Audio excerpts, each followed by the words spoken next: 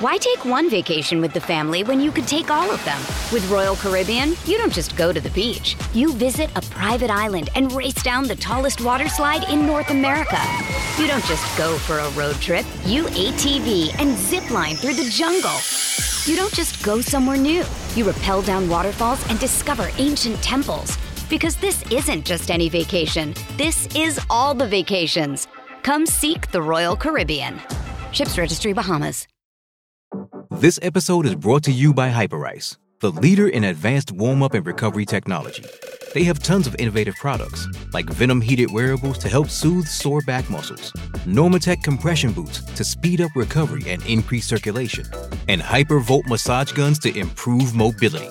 Loved by athletes like Naomi Osaka and Erling Haaland. Try them yourself. Get 10% off your order with the code MOVE at Hyperice.com. I mean, what's pro football focus doing? Last week they had Brady. This week they got Brady. We're literally doing it differently from everybody else. As a matter of fact, moving forward from this point on, I will not make reference to PFL. Ready to get into it? Yeah. All right.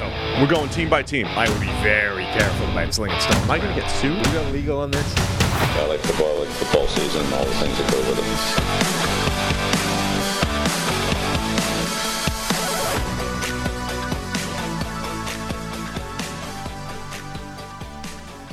The last time the Detroit Lions had beaten the Green Bay Packers 4 times in a row, Ronald Reagan was the president in his first term. The last time the Detroit Lions won the division, it wasn't even the NFC North, it was the NFC Central. And yet, this is the reality we're staring down after last night's game. Detroit Lions with a statement win against Green Bay. We're going to talk about that, myself, Sam Monson, and Brad Spielberger on. We'll have Vic Troja on later to talk about injuries, or the boo-boo breakdown, as Tyler has named it. How's it going, Brad? Great. Yeah, I think the Lions might finally break that streak and win the NFC North for the first time ever. Yeah, it was a real statement game for them. I mean, obviously, through 3 weeks, Chicago has been a disaster. Minnesota hasn't quite been a disaster, but has lost 3 games as well. So those 2 teams kind of look already out of it. Green Bay had been the team surprising people, I guess, that they might be able to put it up to Detroit, who came into this year as the favorites for the first time since the 90s. And last night kind of said, no. Like the Detroit Lions went out there and said, yeah, look, you've had a nice start to the season, but we're better and we're winning this division, and there's not an awful lot you can do about it. That was a statement win in every way, shape, and form. I mean, we'll get into the pass rush and Jordan Love being under pressure on about 47% of dropbacks. Obviously, some injuries there. But the thing that jumps out to me, and I just tweeted this out, but this Lions run defense was god-awful last year, like the worst in the NFL in many different metrics. Right now, they're first in success rate through week 4, top 10 in EPA per rush allowed. Yes, the game script last night, there was only 12 rushing attempts. I also, Matt LaFleur is awesome, but they ran the first 5 plays out of condensed set 12 personnel. It was like, hey, we're running the football, just so you guys know. But, I mean, they were dominant. I mean, they couldn't get any push whatsoever, and that's been the Lions' run defense all year. Crazy turnaround from dead last to, top 10 in a bunch of metrics. Yeah, we're going to dive right into that. Fall is all about football. It's all about bad weather. That's why Brad looks like he's coming from a dark room right now. But it's also about securing your family's financial future, starting with life insurance. Fabric by Gerber Life makes it quick, easy, and affordable to protect your family so you can get back to enjoying life. Fabric was designed by parents for parents to help you get a high-quality, surprisingly affordable term life insurance policy in less than 10 minutes. Fabric has flexible policies that fit your family and your budget, with quality policies like $1 million in coverage for less than $1 a day.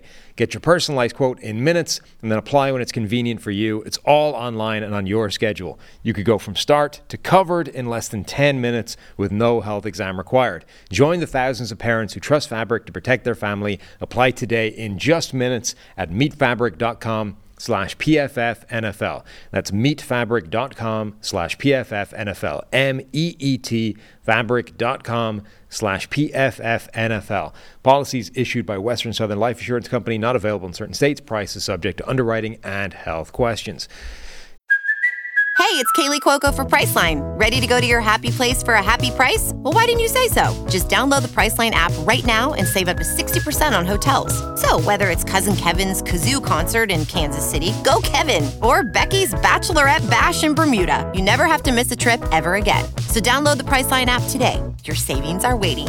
Go to your happy place for a happy price. Go to your happy price, Priceline.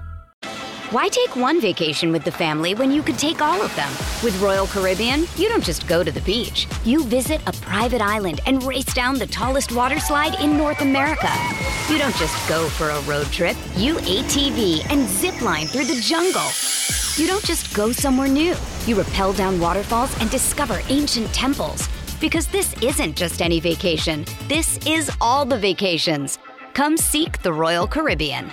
Ships Registry, Bahamas. Yeah, it really was a statement win, Brad. Like, the Lions just went out there and from the very outset said, we're going to roll on offense. That's what we've been doing all for a while now, dating back to last season. And then Green Bay had no answers. They couldn't do anything on offense. Like, I was tweeting at the time, we're a quarter into this game. I haven't left the couch, and I have as many yards as the Green Bay offense. And that stayed true until like 6 minutes left in the second quarter. They had nothing going on offense, and the Lions just kept putting points on the board. Yeah, in every way, right? I mean, they weren't super efficient carrying the football, but did enough. Were effective enough with David Montgomery, and they get 32 carries for about 3.8 yards a clip. But it was definitely enough to stay on the field, keep the Packers' offense off. And look, the Packers did have a bunch of injuries here, and even some guys that did play, like Rashawn Gary, like Aaron Jones, on snap counts. But we've seen this team overcome injuries like that so often. I remember the Rams Super Bowl year. The Rams were coming into Green Bay. The Packers were down 1 million players. Obviously, Aaron Rodgers was there, and they had a resounding win over the eventual Super Bowl champion LA Rams in that game. I kind of thought we might see the same thing last night. They'd scheme around it. They'd find a way. But no, Detroit, I mean, really, it was a dominant outing every step of the way. Yeah, one of the biggest kind of characteristics, I think, of the game was how much the Green Bay offensive line that was banged up was just overmatched. Like, they got beaten across the board, but particularly in pass protection. They were down, multiple players. David Bakhtiari now looks like he might be done for the entire season. That's a big blow for them. Still one of the best left tackles in the NFL, particularly from a pass blocking standpoint. Zach Tom, who's been great since coming into the league, was beaten fairly soundly by Aiden Hutchinson on the other side, and then obviously, down to the third string in terms of, or your swing tackle, left tackle, Rasheed Walker, gave up some pressure. Royce Newman inside was beaten fairly handily. Like, one of the things about Jordan Love and this whole Packers dynamic has been, yeah, look, there's some things we're working on, young players, blah, blah, blah, but the offensive line had been an amazing platform to start from. It wasn't in this game. I think he was either the least pressured or second least pressured quarterback in the NFL through week 3. And he was still good last night when not pressured. He was 17 of 22 for 198 yards, a touchdown, and 1 pick. But it was the tipped pass by Alex Anzalone. Just a very nice play there. But yeah, so he is still good from a clean pocket. But like you said, also got a shout. I mean, Aleem McNeil is becoming a weekly game wrecker on the interior, and they have so many fun, John Kaminsky, all these other ancillary pieces that really bring an edge to this defense. Yeah, they were. You don't see that against the Green Bay Packers very often, even with Elgton Jenkins out, and I think Zach Tom also was like a game time decision type player there with an injury as well. But even regardless, we're so used to seeing them overcome that, and they just could not at all last night. Yeah, I mean, we had been saying heading into this game that the Lions need to find, a complementary piece to Aiden Hutchinson, because he'd been playing amazingly. But when it's only one guy, you can take that away. Or the defense has to work extra hard at moving him around and getting him into, beneficial situations, so they can't just take that one guy away. Well, in this game, both of those things happened, right? They moved Aiden Hutchinson around to keep him away from the extra attention, and John Kaminsky had 7 total pressures. Aleem McNeil had 4.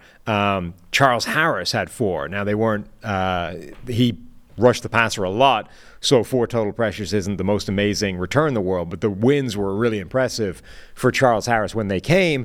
So they had that extra pressure in the complementary piece, and then Aiden Hutchinson himself has 8 pressures and is, the standard dominating force that he's becoming now.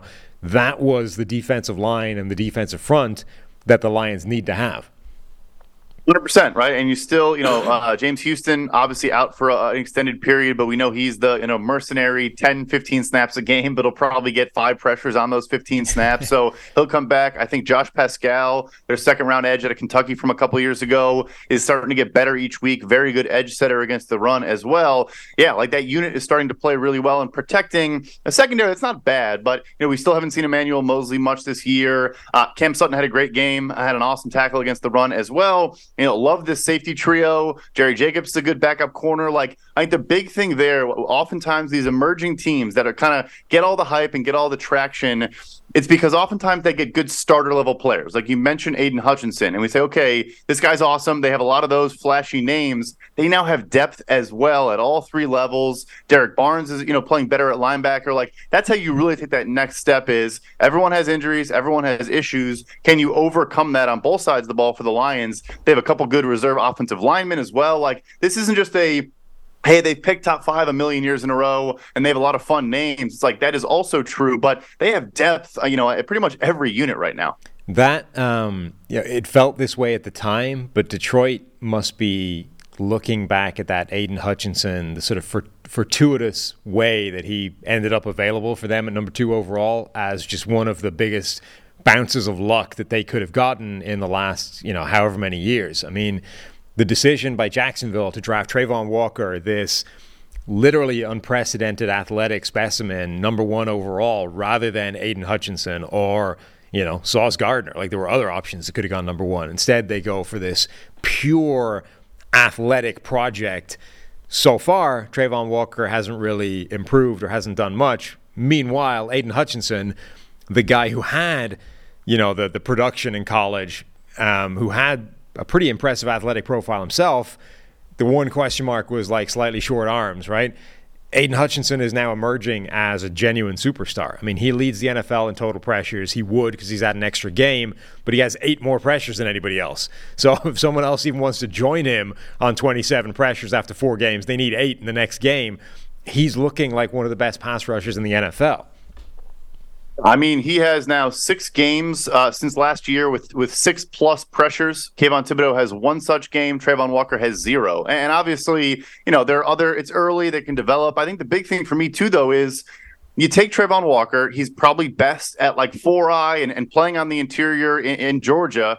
And you bring him in, and he's a stand-up outside linebacker opposite of Josh Allen. And Hutch, they're using him a lot. I mean, you mentioned Royce Newman. That's a massive mismatch. He's kind of the weak link on that offensive line, even when healthy. They're putting Hutch on the interior a bunch, and he's winning a lot of those matchups. So, maybe we see that more from Trayvon Walker. They start moving him on the interior. They lose Arden Key last year, so maybe you start to use him differently. But not only is Hutch playing much better right now, and yeah, maybe people expected that as a guy who was quote unquote closer to his ceiling coming out of college. I also think he's just gotten significantly better each week in his NFL career. So I don't know if I even agree with that, precedent. But yeah, like the way they're using him is just better than the way Jacksonville is currently using Trayvon Walker.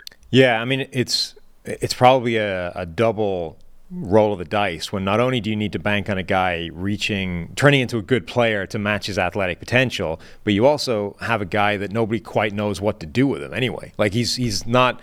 It's not like he was a prototypical, this is where he plays, and now we just need to get him, meeting his athletic potential.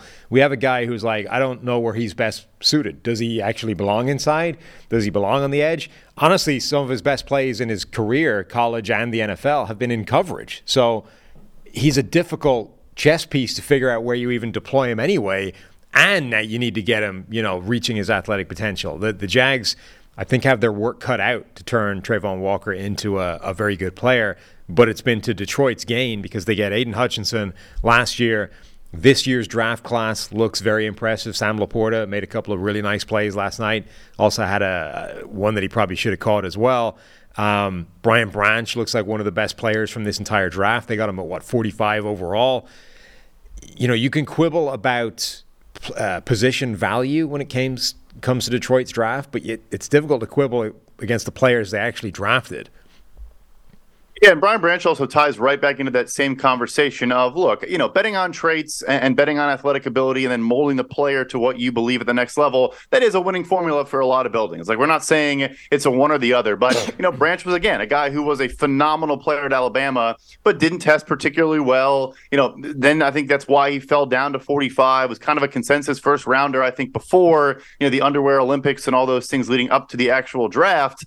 And I think now a lot of teams are sitting there saying we probably should have, looked over that a little bit. He has such great instincts. He's such a good player against the run and the pass. And Brad Holmes, the general manager, deserves a ton of credit because, particularly in the secondary, you go back to the Rams days as well, his hit rate on secondary players is like unsustainably high. Like, he's really, really, really good at identifying talented secondary players, and that continues. Yeah, the Branch thing was so strange because he had a very wide range of opinions on him. There were people that thought he was a top 10 player in this draft, of which I think I was one of them. I was very, very high on Branch.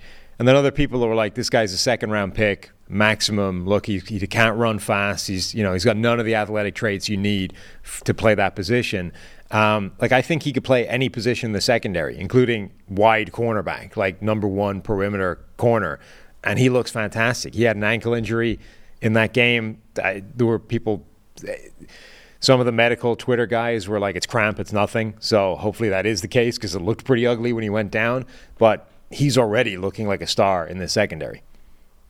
I think, too, it's cool, and maybe this is just by accident, but you look at the Lions secondary. I know Chauncey Gardner-Johnson's now out, but he can play everywhere. Cameron Sutton can play in the slot and out wide. Brian Branch, like you said, could probably play any position. They have a lot of those flex guys that they can move around, do different things with. Aaron Glenn did that a ton with the New Orleans Saints as well, and it's massively beneficial to their defense because they're utilizing it. Were you surprised how easily this Green Bay Packers defensive front was handled by the Lions? The Packers had been one of these teams. This is a little bit like Arizona and Dallas this week, right, where the Dallas pass rush had been absolutely annihilating teams for the first couple of weeks, and then they ran into Arizona, and Arizona just bullied them. The Packers had been the next team down from Dallas in terms of just defensive line destruction for the first couple of weeks. And then the Lions just went out there and controlled the line of scrimmage and kind of bullied them. They got, some plays here or there, but this was not what we had seen from the Packers for the first few weeks. I think part of it was kind of game script where, Rashawn Gary had 13 snaps last night, and I think coming into a Thursday, and also the game was out of hand, 10 minutes into the game. So right. I probably wouldn't have played him a whole lot myself either, but had 4 pressures and won 5 of those 13 pass rush snaps. So he's still phenomenal. Devontae Wyatt, I think, is starting to look like the first-round pick out of Georgia that they thought they were going to get in the first place, playing some very good football. So I think there were some positive signs, but once you're down, 17-3 or whatever it was, super early in the game, I think that also kind of dictated a little bit. So not super concerned with their front. They lose Devondre Campbell for this game, Jair Alexander for this game. They were banged up, but it was, again, not a game we're used to seeing from Green Bay on both sides of the trenches. And then the last player probably worth mentioning for Green Bay was Quay Walker, who was all over the field. 14 tackles, 3 assists, 7 defensive stops, but continues his run of having some of the most bonehead penalties that any player has had since he's come into the NFL, right? This guy's been ejected from games twice for ridiculous things in the past. And then in this game, right as Green Bay was thinking about mounting the kind of comeback they had last week, right? They're just about clinging on. They've started to get some momentum back in their direction. They just need the ball back. And he took a field goal off the board and turned it into a touchdown by a ridiculous penalty that you can't do, jumping over somebody from a run-up. Yeah, no, he's a special athlete. You see that in space. He can cover. He didn't have the greatest night covering last night, but you have seen it on tight ends, running backs. He can do a lot of good. But yeah, it's a 4-point penalty on that one in particular. You just can't have that as consistently as you've had it from him so far. Crazy. He's a talented player that can't seem to get out of his own way, which is a problem at some point. All right, that's going to do it for our roundup of Thursday Night Football. A real genuine statement game for Detroit. I think we talked coming into the season that part of turning a losing team into a winning team is changing mindset. And, adapting to life as the front runner and the favorite. And part of that is going out and winning games you're supposed to win, which was this one, right? They had to go out there and establish themselves as the favorite this division. They did exactly that. All right, now we want to talk a little bit about rookies. We've got 3 games in the books for most rookies, 4 for a couple. We're going to talk about some of the early rookies that have been impressive and some of the early rookies that have been letdowns. Why don't you go ahead and give me your first impressive rookie? Yeah, I think it's Tank Dell in Houston. He has come in. He's 5'8", 165, but is playing 75% of his snaps out wide and winning at a consistent level. Top 25 in catches, top 15 in receiving yards, has a couple scores on the year, a bunch of missed tackles forced. He can win deep over the top of the defense. He can also win underneath and then make players miss in space. He's been a revelation right out of the gate for Houston. I think him and C.J. Stroud already have phenomenal chemistry. It's cool when we had the anecdote that Stroud kind of pounded the table for him in the draft. Houston goes ahead and trades up to get him, and he might already be his number one target. Nico Collins is balling as well, but he clearly does love Tank Dell right out of the gate. And yeah, he's been awesome. And I think it's just him and Calvin Austin in Pittsburgh, these 5'8", 165 guys that are winning consistently on the outside. Yeah, they're getting a lot of free releases kind of dialed up and things like that, but it's not just that. Phenomenal release packages. Tank Dell was a guy, I probably said this on, our show, but I talked to someone in Houston last year who said he's the hardest working kid he's ever coached, and he's just he's going to be a good player. And yeah, you probably hear that a decent amount about a lot of different people, but he's proving that to be true right out of the gate. He really is. Look, I'm never gonna stand in the way of Tank Dell love. I thought he was a fantastic receiver coming out. I think we saw at the Senior Bowl that he could win on the outside. We still default to plugging these small receivers in as a slot guy at the next level, but he showed that he has an amazing release package, that he's great at route running, that you can't just jam him at the line of scrimmage because he's too fast. And he's showing that in the NFL. The majority of his snaps are coming outside. He's not in the slot a lot at all, and he's dominating. He looks absolutely fantastic. I went back and checked where I had him in my rankings. He was my wide receiver 4, and I should have put him above Quentin Johnston. I didn't like Johnson. I love Tank Dell. I just didn't have the guts. I got scared by everybody else thinking Quentin Johnston was great. Mike Renner having him as his number 1 receiver, and I didn't have the guts to do it. So number 4 is where he remained for me, but it's still good enough, I think. When I was looking through names for guys to pull out for this segment on either side, there's a ton of rookies that are playing really well, and actually not that many that aren't, right? Not many guys you're looking and going, that's disappointing. I would have expected more from him right out of the gate. The good side of this, you've got obviously Bijan Robinson looking like one of the best running backs in the NFL already. Puka Nacua for the Rams coming out of nowhere and being their number 1 receiver and looking legit and being a guy that can still thrive even when Cooper Kupp comes back. DeJuan Jones, we talked about a lot, got his opportunity to start because Jack Conklin went down at right tackle almost immediately for the Browns. DeJuan Jones has looked good. His grade isn't amazing, but he's been up against TJ Watt and stuff, right? For given what he's been doing, and in particular his pass blocking grade is 74 relative to an overall mark, that's where you want him good. He looks like he can be a capable starter as a 4th-round pick right out of the gate. I've been really impressed by DeJuan Jones. Jalen Carter looks like an absolute dominant force. Christian Gonzalez has been fantastic for the Patriots, a guy who I wasn't in love with as a corner. Ivan Pace Jr., an undrafted free agent for the Vikings, dominating. The name, though, that I was going to pull out was, and this was actually before last night's game, I actually forgot he was playing, Brian Branch. We talked about him before. That guy, I think, was one of the top 10 players in this entire draft. I think he can play anywhere in your secondary. They have him lined up basically in the slot as a slot corner. He's big. He's instinctive. He can defend the run. He makes pass breakups on number 1 X receivers. That guy's going to be a star. There's no question about it. Yeah, it's that's the thing, is it always is this tough balance. But, you watch him in Alabama, the instincts, does he lack speed? Sure. But if he's 1 or 2 steps ahead of everybody else on the football field, you can mitigate a lot of those issues. And it doesn't always translate from college to the NFL. And obviously Bama, plays a ton of zone. Then on 3rd down, play a lot of man coverage. And regardless of how you spliced it up last year, he was still playing very, very well, no matter the matchup or the assignment, which I think did say a lot too, especially, again, in this Lions defense where, Aaron Glenn has played more zone. He came in trying to play a ton of man, and the Lions secondary was just getting carved up left, right, and center. Obviously, you add talent, that helps as well. But, he's still very scheme diverse back there, and Brian Branch is just a perfect fit for what they're trying to do. There was plays on his tape at Alabama where he's running, stride for stride down the field with a guy who runs 4.3. Like, okay, the 40 time, the time, speed, etc. Yeah, it's concerning. Like, it's a red flag. It's something that you go, I would have liked that to be a 4.3 and we could forget about it. But all it should do is send you back to the tape and go, find me the plays where this is an obvious problem. And, you couldn't really find them. Like Detroit, the Buffalo Bills, we talked about on yesterday's show. They have a secondary full of guys that run 4.5s, right? Like outside corners. So it's not like you can be a good cornerback at 4.5 speed where Brian Branch is, let alone, playing in the slot or playing a more safety-defined role. It wasn't, I don't think, the problem that people made it out to be when you consider his tape. Like, if he had crappy tape and a crappy athletic profile, sure, now we can, now I'm out. But the tape was amazing, and his athletic profile wasn't great. But it didn't exactly get reflected in the on-field performance.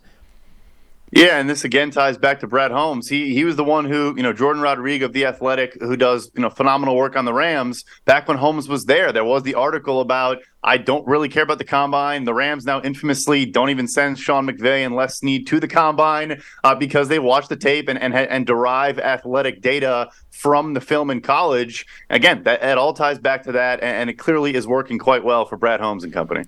All right, who have you got on the negative side of things? Anybody who's underwhelming through the first few weeks? Yeah, so it ties to last night a little bit, and we talk a ton about, tight end development is very, very slow. Michael Mayer is only 21 years old, but we see the Lions go get Sam Laporta at 34. The Raiders fit up to 35 right behind him to get Michael Mayer. And he has one catch and one 2-point conversion catch through 3 weeks. He also has been kind of a negative as a run blocker as well. Not that people thought that was going to be a super strength of his, but I thought he would kind of fall in that category of, like, he's not going to displace an end, but he's going to be, he'll get in guys' way and be good enough in that regard. So again, still plenty of time. He did also have the classic, if you're injured in the preseason as a rookie, we always then see a slow first 8 weeks of your NFL career. It's almost a given if you're hurt out of the gate. But, Austin Hooper's a solid player, but for me, they go into week 2. Jacoby Myers is out in that game. They basically don't use Hunter Renfrow anymore. And I thought maybe we would see, more usage of Michael Mayer, even just more 12 personnel or just more getting him out there, whether it's to actually scheme things up for him or just have him be on the field and, do a lot of different. And he just still really hasn't done a whole lot for them. Still early, but he has been underwhelming as a guy that I thought could come in and make an impact for them pretty quickly. Yeah, it's not been great news for the Raiders across the board early. You've got Michael Mayer. You've also got Tyree Wilson, a player. There were people out there that said Tyree Wilson was a better prospect, a better edge rusher than Will Anderson, right? And Tyree Wilson currently has 1 pressure through 3 weeks. I think he still has a pass rush win rate of 0% because I think the pressure was a cleanup play or whatever. It wasn't a pass rushing win. It was simply pressure at the end of a play. An overall grade of 36. That's not great. He has looked like no kind of impact whatsoever. So a lot of work to do for the entire Raiders draft class, pretty much. Another couple players I would highlight as relative disappointments given either expectation or just how they've been performing. Jackson Smith and Jigba, the way people were talking about him, guy's going to step in day one, be like an instant impact, high volume guy, an absolute dominant force. Hasn't really been that in Seattle so far. And you've got a few other rookie wide receivers, looking really good right out of the gate. So just not a great start from JSN. Bryce Young, it's obviously it's not a good situation in Carolina. Line is bad. Receivers are bad. But he'd been playing poorly. And then he had the added kind of bummer of we just got to see Andy Dalton could at least make it work, albeit against a bad defense in Seattle. That's not great for Bryce Young's start. And then John Michael Schmitz, the center from Minnesota who went to the New York Giants. The Giants' offensive line has been a train wreck, so it's not like it's all him.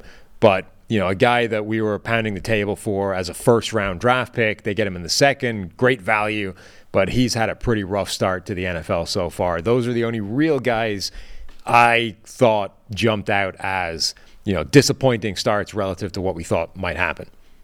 Yeah, I would say one more because you mentioned him earlier. We're talking about how Tank Dell is on the outside. Quentin Johnston is basically being used as a 5'8", 165-pound slot receiver. All he does is catch screen passes and gain 2 yards. Look, maybe that changes now that Mike Williams is down, but I would imagine, Josh Palmer is the number 2 receiver now behind Keenan Allen. Look, they wanted to bring him along slowly. They've said that. They'll probably stick to that plan, but again, not to do this whole game, which is annoying, but you just mentioned JSN, then Quentin Johnston. Zay Flowers and Jordan Addison are the next 2 picks, and they both look pretty darn good so far. And probably again ties to like measurables and some of those things.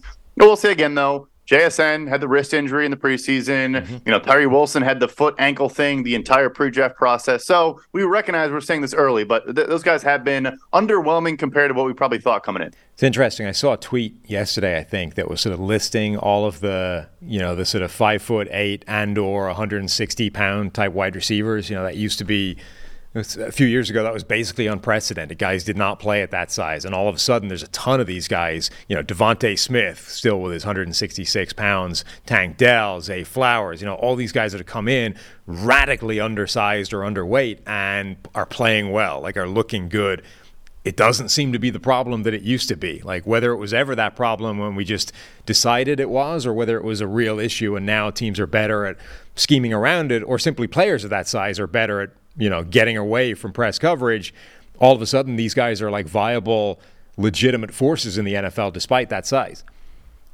Yeah, and I think you're now also seeing, in this draft class, the counter with Emmanuel Forbes, who's about 165 pounds as well, but he's been pretty good so far. Hasn't been incredible. Obviously, Christian Gonzalez is the highest graded rookie, I think, on the entire defensive side of the football. And he was taking 1 pick ahead of him. Yeah, again, I hate that game. Not trying to do that, but yeah, no, I think because both sides of the ball are lighter. Linebackers weigh 225 now, not 245, and all these various things. Those guys, I think, are going to be viewed in a different light and should be viewed in a different light going forward. So we're going to get to the boo-boo breakdown, our injury segment in just a moment. There was one email that came in that I wanted to address a little bit from Adam Gesk, who was basically asking for kind of a little bit of a clarification, really, on how we grade pass rushers. And this has been a big topic since we had, the Myles Garrett versus TJ Watt thing. And, it's becoming an issue where I think it's clear we haven't necessarily done the greatest job in the world of explaining how the process works, or simply there's new people that haven't heard the explanation before. So, the email came in and kind of gave a few for instances and was asking how it all works. Effectively, the way it's graded is, look, we use pressures to illustrate what we're talking about when it comes to pass rush grade, but they are independent things, really. We are grading pass rush wins, and then we are also recording how many pressures that ends up resulting in. And there's definitely a correlation between the two, but it's not like for like. So Max Crosby, I think, has the same number of total pressures as one of the top 4 guys in our grading, but grades a little bit worse. And the reason for that is every grade is different, right? Every pressure is different. A pressure can be an instant win, decisive play in 1.5 seconds, splitting a double team, whatever. Like the most dominant pass rush win you can think of, that's one pressure. Another pressure is a guy basically losing at the line, locked up by the offensive tackle, and then the quarterback gets flushed his way, and he's able to shed the block, get after him, and cause a little bit of a pressure. Those theoretically are the same stat, one hurry, right? But one of them is a dramatically better play than the other and is a dramatically better grade. So our grading works on 0.5 increments. 0 is nothing. You didn't get any pressure. You didn't get any win on the play. 0.5 is like that marginal pressure that we talked about. A +1 for a more decisive win. A 1.5 for a dominant win. And then what I think is worth pointing out is the Steelers fans, and the TJ Watt fans in particular, have been sort of complaining that we don't give enough credit for these game-changing plays. But it does impact the grading. So if you get a forced fumble on a play, you get the bump. You get an extra grading bump on top of the pressure win that you had in the first place. So you are getting rewarded in the grading for the result of the play in addition to the theoretical pass rush win that may or may not impact the play. Similarly, if you have that trifecta play, the strip sack fumble recovery, you're going to get an extra boost for that fumble recovery as well. So you can jump quite a long way up for the result of the play on top of the process, which is by and large what we're grading, right? The pass rush grades I think, do the best job of stripping out and articulating process and pass rush wins. But it is also giving you credit for the results that, some teams or some fans of players essentially say we don't do it all. It is in the grading. I would say, too, just to, I guess, keep things tied to our favorite people in Pittsburgh, like a perfect example, even ignoring TJ Watt, I think Alex Highsmith probably had a similar number of pressures last year versus this year through this many weeks. But this year's pressures from him have been one-on-one wins. Right. I think he actually beat a chip against the Browns on the strip sack. I think there was even help there for Jedrick Wills. That's going to be a 1.5 or a 2. And again, he wasn't bad last year. He's a very good player, got an extension that he deserved. But he's winning in more impressive ways. And that's why his pass rush grade, I think, is high 80s, low 90s. Whereas last year it was kind of set low 70s.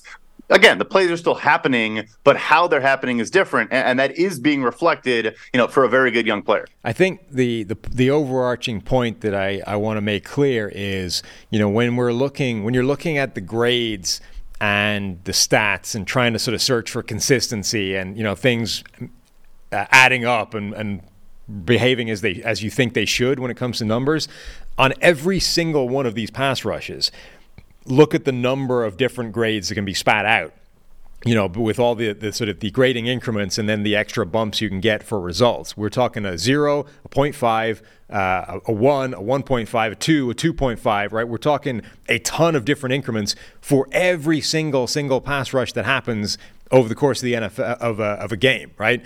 So if a guy rushes the passer 25 times, that's 25 times that different number of outcomes. I'm not even going to attempt the math on how many different permutations that is in terms of grade that can be spat out. So even if they end up with the same number of pressures, right? The grade can be wildly different depending on what those plays exactly were. So that's hopefully done something to at least illustrate how complicated the system is, and how it can have different results for what looks like similar outcomes. It's tie the whole podcast together, and this is tongue-in-cheek. People think we maybe give deference to Aiden Hutchinson because he obviously did a lot of work with us before the draft. He had a ton of pressures and 9.5 sacks last year. His pass rush grade was below 70 because a lot of those were cleanups and a lot of those were 3+ seconds after the snap. The data was there, the numbers were there, but the underlying metrics weren't all that impressive. He had a pass rush win rate, I want to say around 11, a pressure rate below 10%. So the numbers were there, but again, we weren't the grade wasn't that strong. This season, obviously, that has changed. That's very different. But yeah, it's just it is. The nuance and all that. And again, I'll say Sam and I talk literally every week about a couple little notes here and there that maybe we want to nitpick or work through. It's a complicated process. The graders do phenomenal work. And it is always something we're constantly looking at and reviewing and tweaking. If we were in the business of fudging grades because of prior take biases, I would have an awful lot fewer dumbass draft takes on record than I currently have. Christian Gonzalez would not be grading like one of the best corners in the NFL if I had the power to go in there and warp his grade with bias to ensure that I didn't look like a moron for saying that he wasn't the number one corner in this draft. That's the only point I would make about us, letting the grades get warped by bias. We also, by the way, Mitch Trubisky would probably be grading like a superstar because we had him ranked above Patrick Mahomes and Deshaun Watson in that draft, but that's not the way it works out. Brad, pleasure having you on. Good, sir. Thanks for showing up. We're going to kick it over to Vic for the boo-boo breakdown. We're going. All right, big thank you as ever to our injury expert, Vic Troha, for coming back in on Friday to the studio to do the boo-boo breakdown, as Tyler has christened it. I want to start off with some players that returned from injury and just kind of look at how they performed, including last night, David Montgomery coming back from an injury. And in case you were thinking, maybe we'll ease him back into the workload. No, 32 attempts for 121 yards and 3 touchdowns. Yep. So straight back in at the grindstone. Yep. Yeah, and he looked really good. You see a drop in production a lot of times when there's a quad injury, about 10% of their normal productivity in a running back standpoint. He looked good. And I think that might just be a testament that this might have been more of a quad bruise, just more like a hematoma, got hit direct contact, than it was like a strain. man, he looked good. He looked explosive. I thought that his agility was great. The thing I like to watch about Montgomery too is he never falls backward. He's always going forward. So he looked good. And you kind of looked on the flip side where the running back from the other side, the Packers, Aaron Jones coming back. You were wondering what he was going to do. And he wasn't productive at all coming from a hamstring. So dealing with thigh issues on both sides, obviously, I think Montgomery was really impressive.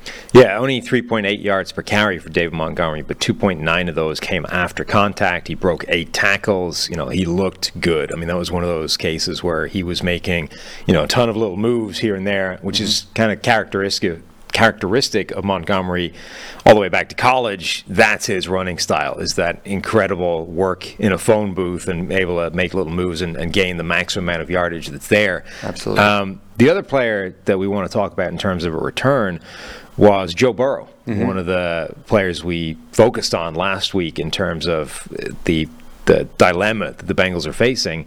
They opt to play him. We need Joe Burrow more than we need him healthy later on in the season because 0-3 is a problem. He didn't play badly, but I think it was visible that he was dealing with, with this calf thing. Both in terms of his overall mobility, the game plan seemed to be structured around it. Let's get rid of the ball immediately. Let's try and not expose him to anything. And I think it also visibly affected his velocity. You could see some throws. Joe Burrow doesn't have the strongest arm in the world anyway, and when you take a percentage off it with a calf injury, if you can't drive off that leg, it had an effect. Yeah, it really did. If you think about how you're going to change your mechanics throwing the ball, if you can't drive off your back leg as much, you're going to use more torso. You're going to try to throw with your arm a little bit more, and you're obviously going to lose velocity. I think he definitely showed those signs of weaknesses, especially on some of those out routes. And we talked about it last week, though. They had to make the decision: are you going to play him or sit him? It clearly looks like they're just going to continue to ride this out, try to get a couple wins. Unfortunately, when I look back at their schedule, probably this would have been the week to sit him if they weren't dealing with an 0-2 situation. So they have a tough road ahead of them after the bye.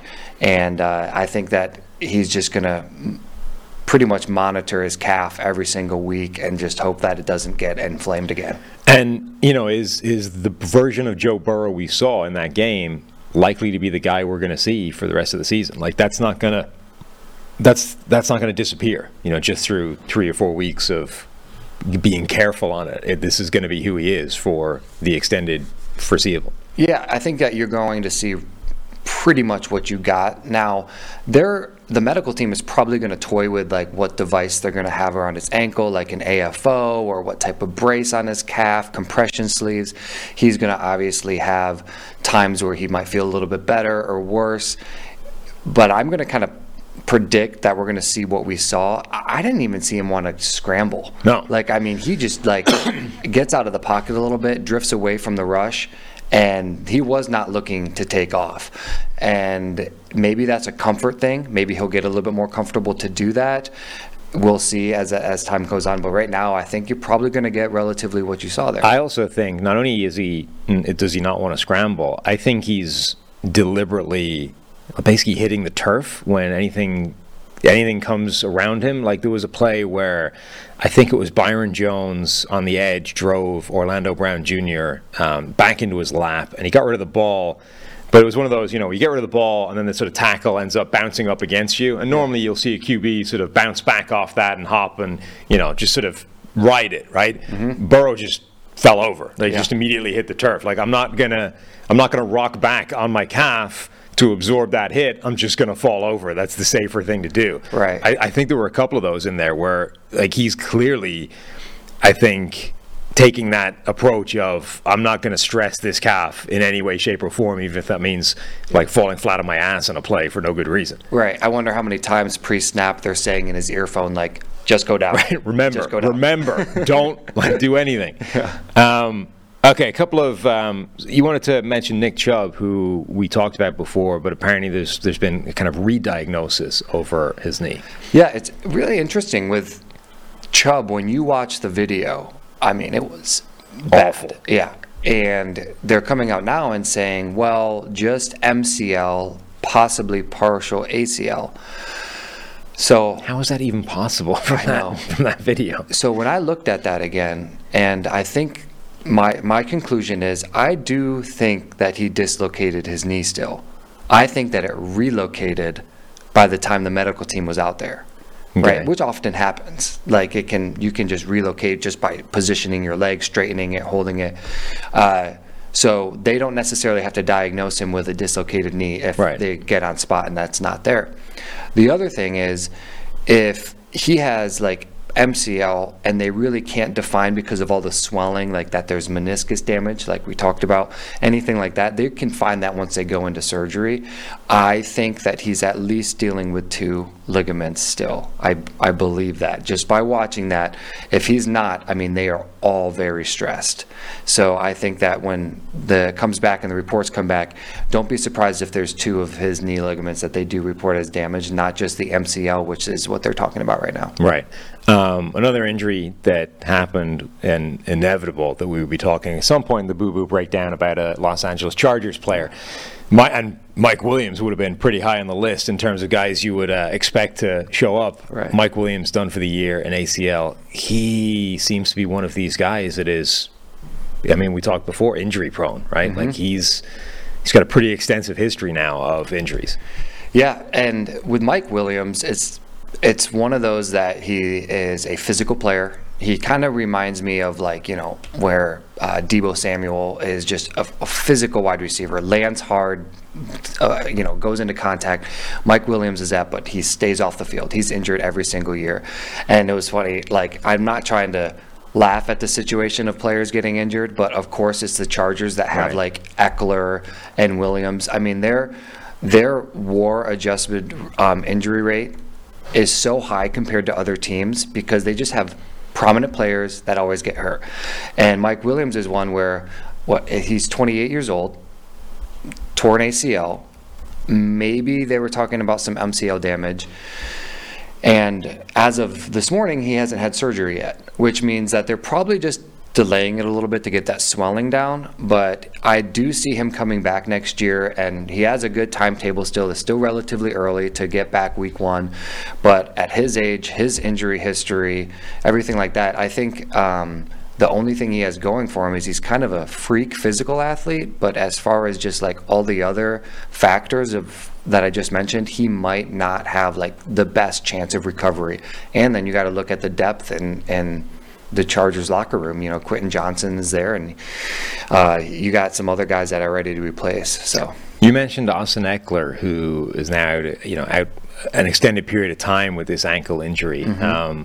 What are we dealing with there? And is there any chance that this is connected to this whole off season of running back contracts? And because there was speculation at one point, clearly they're not winning at the negotiating table, right? Almost every one of these guys basically that held out or tried to agitate for more money didn't really get anything out of it. But there was speculation that will lead to a kind of malicious compliance, Oh, well, during the season then, if I actually do have an injury, I'm not going to play through it because why would I, right? You're not giving me recognition with money, so if I'm hurt, I'm hurt. Right. Are we seeing this, or is this just an injury that turns out to be more serious than people thought when it happened? Yeah, I think that Eckler's injury probably was more of a high ankle sprain. Average of 2.5 weeks for a running back with a high ankle sprain. So he's due to come back. He did get into practice, and I trust Austin Eckler's opinion when it comes to things. He normally is pretty straightforward. He came out and said, if I'm on the field, I'm probably feeling pretty good. And he was at practice. Now, I don't think that he's just going to be able to go out there and take the workload. I think that he's going to probably ease back into it, get limited snaps, that if he is active.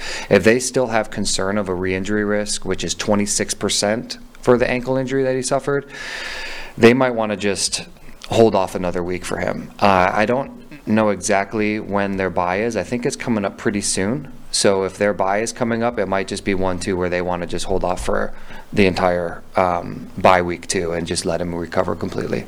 The last guy I wanted to bring up before we talk a little bit more generally about concussions is David Bakhtiari, who has been dealing with what sounds like a chronic knee injury now for a while. And there was speculation that he was basically refusing to play on turf for a while. Yeah. But now it's reported that, he had an arthroscopic knee procedure and he's on IR and he's probably going to get shut down for the season. But this sounds like the hope was that whatever fix they're doing is going to lead to a fully healthy Bakhtiari in 2024. But This has been lingering for such a period of time now. What are we dealing with in his knee? Well, it looks like when they went in and they kind of just scoped it, it was kind of a cleanup, see how he feels. They're probably going to go back in for a second surgery and reconstruct whatever partially torn in there. If there is, scar tissue, that kind of stuff. What they'll do is there's even techniques where they can clean up some of the damage, all the fraying on top of like a meniscus, and just make it so when he comes back, he's dealing with a fully healthy knee. I think that what was happening is they were flirting with that line of like, can we delay this and just get him back on the field versus making this worse? And he probably tested it out, and probably with the medical team too, they went out there and were just like, yeah, he's going to need more work than what we were able to do. So I think that's more playing on the safe side for such a talented player, and they're just trying to make sure that he doesn't do anything of significant damage if he comes back this year. Because he had been, like, this has been a multi-year thing now. Like, he had kind of come back last season, and it was this, he'll play a few games and then he'll have a game off, and like we were sort of wondering, like, is this what we're going to get from David Bakhtiari now? It's going to be a sort of 3 games on, 1 game off type of deal? Like, how has this been? Does it seem like it's been mismanaged, or how do you get to that situation and then end up in a world where actually, if we do this procedure, we can go back theoretically to being 100% down the line? Yeah, I think that's kind of exactly what you said. Is they mismanaged it, that it was kind of like, hey, we're going on a roller coaster of inflammation. He's really inflamed, let's shut him down for a second. Really inflamed, shut him down. It wasn't working, so I think that they're just like, hey, this hasn't worked in the past. Obviously, there's a clear history of their routine doing that. Let's just completely shut him down, take the season, and hope that we get him to 100% recovery and stop flirting with that line every 3 weeks. Is that the kind of line between, do we do surgery, or do we try and manage it without surgery, or is that just a different potential treatment option that they were trying with? I think it's just that's the line that they're flirting, and right. you see that with players. You see guys that, hey, we're going to just try and see how this works, go out for the week, and if you start playing okay, good. If things get inflamed, we might have to shut down and take another approach. Okay, you wanted to talk about concussions. Yeah. So if you've noticed the string of concussions, I mean, going on right now, even like, I wouldn't be surprised if we start to see just more big name concussions being held out. Not necessarily if they on the overcautious side, or if it's serious. Like, you have Garoppolo and Anthony Richardson coming out, Gus Edwards. Every single week we're seeing starters that are pulled out. But I wanted to address just a couple things that the NFL is doing, and especially what we're going to see on our side. So there is so much innovation right now going on with the helmets. There was 7 helmets that were like the top performing helmets just in 2020 as far as like concussion safety. And since then, those 7 helmets are actually banned because they've made that much improvement on helmet wear. There is about a 25% reduction in concussions right now. And this is basically 90 to 95% of the NFL players are wearing these top performing helmets. So you're going to see a little bit reduction, but the concussion stigma is so high. Like, you hear concussion, you think about it a lot. It's all over the news, especially after like what happened with Tua and everything.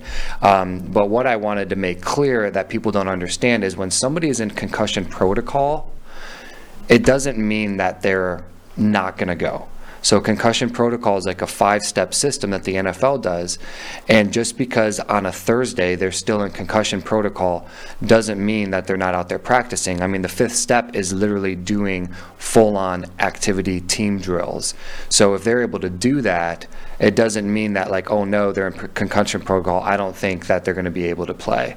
And especially because concussion protocol doesn't need to happen one day at a time. You can go through 2 steps of a protocol within a given day and still be ready. So a lot of times teams kind of slow play it. They give the players a weekend of recovery and then hit Wednesday, Thursday, Friday and see how much they're advancing. And by Sunday's game, they get checked out by the independent neurologist and they're good to go. I think the key seems to be that Thursday practice before the game. Yeah. Like if you're practicing in that Thursday coming off the concussion protocol, you're probably very late in the thing, and that's when you need to be practicing for the teams to give you, a shot at playing, because that's the last real practice before things fire up. So if the guy is not practicing on that Thursday, that's a pretty bad sign for him coming out for that game. But if he is, it's a pretty good sign. Yeah, exactly. And not to mention that practice can still be concussion protocol. Right. So just because it says that protocol doesn't mean like the person was sitting on the sideline. Yeah, and obviously the Dolphins held Jalen Waddle out last week, even though he claims he was kind of good to go. Yeah. Miami, of all teams, was obviously exercising an abundance of caution given what happened with Tua the year before. Right. The helmet thing is interesting because that's basically the sole focus of the helmets at the moment, right? Let's improve the performance of concussions. You see in training camp, they're all wearing those Guardian cap things, which are effectively just rugby scrum caps, supersized to fit over a helmet. Yeah. As far as I can tell, the design of a traditional football helmet is it works in direct opposition to success against to mitigate concussions. Like the hard shell is the problem. Whereas the reason the Guardian cap things are useful in terms of mitigating against concussions is because they're soft pads on the outside, so it absorbs quickest. It seems we're in a weird world where we're just sort of persisting with this hard shell thing because football has hard shells, whereas actually if you really wanted to clean up the concussion thing, why are we not working on a helmet that looks more like a Guardian cap than a football helmet? You know what I mean? It feels like we've actually identified the thing that it should look like, but we can't possibly use that because a helmet looks like this, right? It feels like we need to connect those two ends of the thing and actually design a helmet that is designed to stop concussions. Right. Yeah, I wish I was in the lab and actually seeing these studies and these tests, because I could probably speak more highly to it. But I always thought, why can't you have even if it's not hard outer shell, but you can still have the design and everything and just have it be a softer material. But I don't know if that's if there's some science behind that absorbing shock versus inside the helmet, because we all know that in the helmet with all those padding is not only necessarily protecting your head from when you get that initial blow, but it's the reverberation of your head inside the helmet that matters. So I think that you brought up a really valid point, but that's kind of above my pay grade because I'm not sitting there trying to hit these helmets against walls and stuff like that. I don't know either, but my gut feeling is it sort of feels a little bit like a car designer that's constrained by legacy style elements that they need to keep in the car. If you were going to design the next Mustang, what would it look like? We don't get a blank sheet of paper. You're it has to have these things, otherwise it's not a Mustang, right? Yeah, it has to have it's the shell. You can go design a helmet. Go design me a helmet that stops concussions, but it has to have a hard outer shell and a face mask, right? These are the things that it needs to have in its existence. Otherwise, we can't even talk about it, right? And they're well, that's a problem because the first thing I would do would get rid of the hard shell and have the the scrum cap sponge part on the outside. And nope, can't have it. That conversation's been had too. We're well, why are they doing that in preseason and not? It was well, yeah.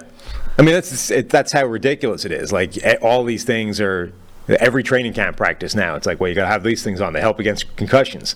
Well, then why are we not wearing them in the games? If those stop concussions, why do we take them off as soon as the real games start? Well, because it has to look like a helmet. Yeah, and the logo. Right. So yeah, that's a that's a tough constraint at the moment when it comes to concussions, I think. All right, Vic, thanks very much. We will be back on Monday, myself and Steve from the studio, reviewing every single game, but that'll do it for our PFF NFL podcast for this week. Thanks for listening. Thanks.